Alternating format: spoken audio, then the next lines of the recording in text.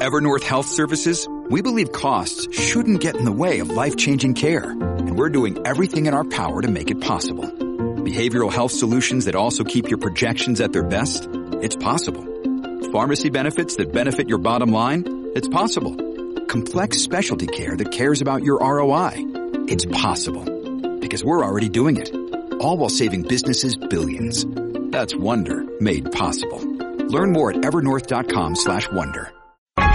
A common sense recap of the day's biggest stories. It's John Catsimatidis and Rita Cosby. Katz and Cosby on 77 WABC. Let's go to Larry Kudlow. Larry, what's going on with the economy? Well, Menendez could have called me. I would have told him the gold price. Larry Kudlow, I never knew that if you make a payoff with gold bars, there's no 1099 involved. There's no 1099, and he had to go on his computer. He just could have called me. I mean, I follow gold every day. How about Hunter Biden's paintings? You don't have to do 1099 on those either. Do you evaluate those also, Larry? Well, speaking of Hunter Biden, I mean, Hunter, he got over $20 million plus lucrative directorships. Menendez, I don't know, less than $1 million, and I think it was a used Mercedes. Very unimpressive. By the way, and I will say the irony didn't escape me, Larry. Menendez too. refused to buy Hunter Biden's paintings. That's problem. It. Maybe that's it. Maybe, but it is interesting. When I saw the headline today, indicted for, I was like, "What's going on with Hunter Biden?" And it was like, "No, it was Bob Menendez." There's something more to this than we know. Yeah, and we may be on what you just said. The timing is really interesting. Yeah, I mean, I can't speak to that. Yes, it is a very serious it's very matter. serious. I'm making light of it, but Menendez has been on the ropes for a long time, so it's a really bad story. But John, the other story is interest rates up, stocks down. Interest rates up, inflation up, stocks down, and I think that's going to be a theme for a while. That's where I'm looking at it. Inflation is going to be worse than the Fed is telling us. Oil prices have a lot to do with it. There's no telling how high oil prices are going to go. The Fed's going to have to raise their target rate much more than people think. And none of this is good for the stock market, which is kind of overvalued to begin with.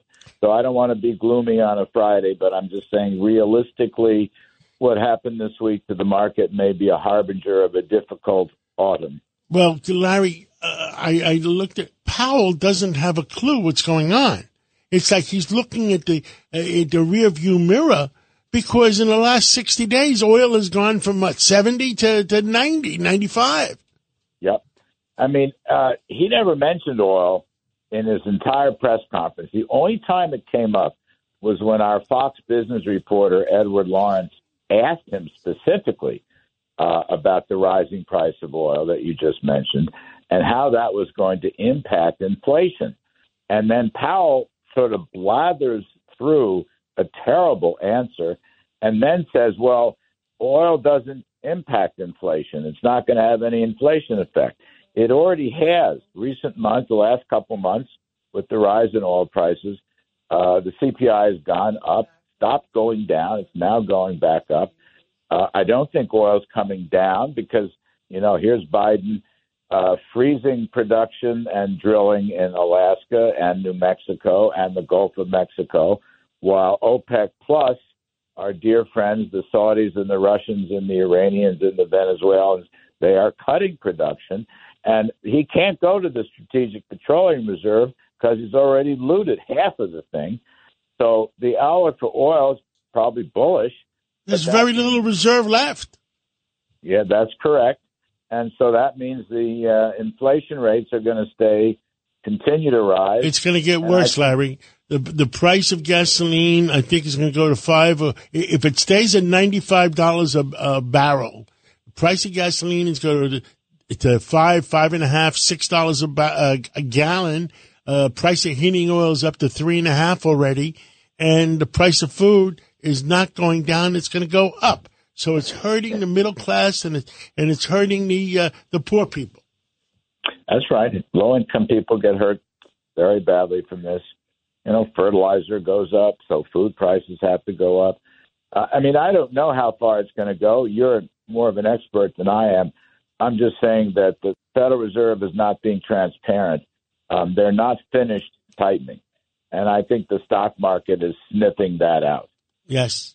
Well, Larry Kudlow, have a great weekend. I understand you might be flying to California for the debates, and travel safe. I'm going to be at the debates. I'm looking forward to that. We're going to do our show out there, and I'm going to do the pre-debate show. And I just want everyone to know I'm going to wear my long pants, unlike Senator Fetterman. No hoodie. Thank you, Larry Kudlow. Travel safe. My long pants on. All right. Thanks, kids.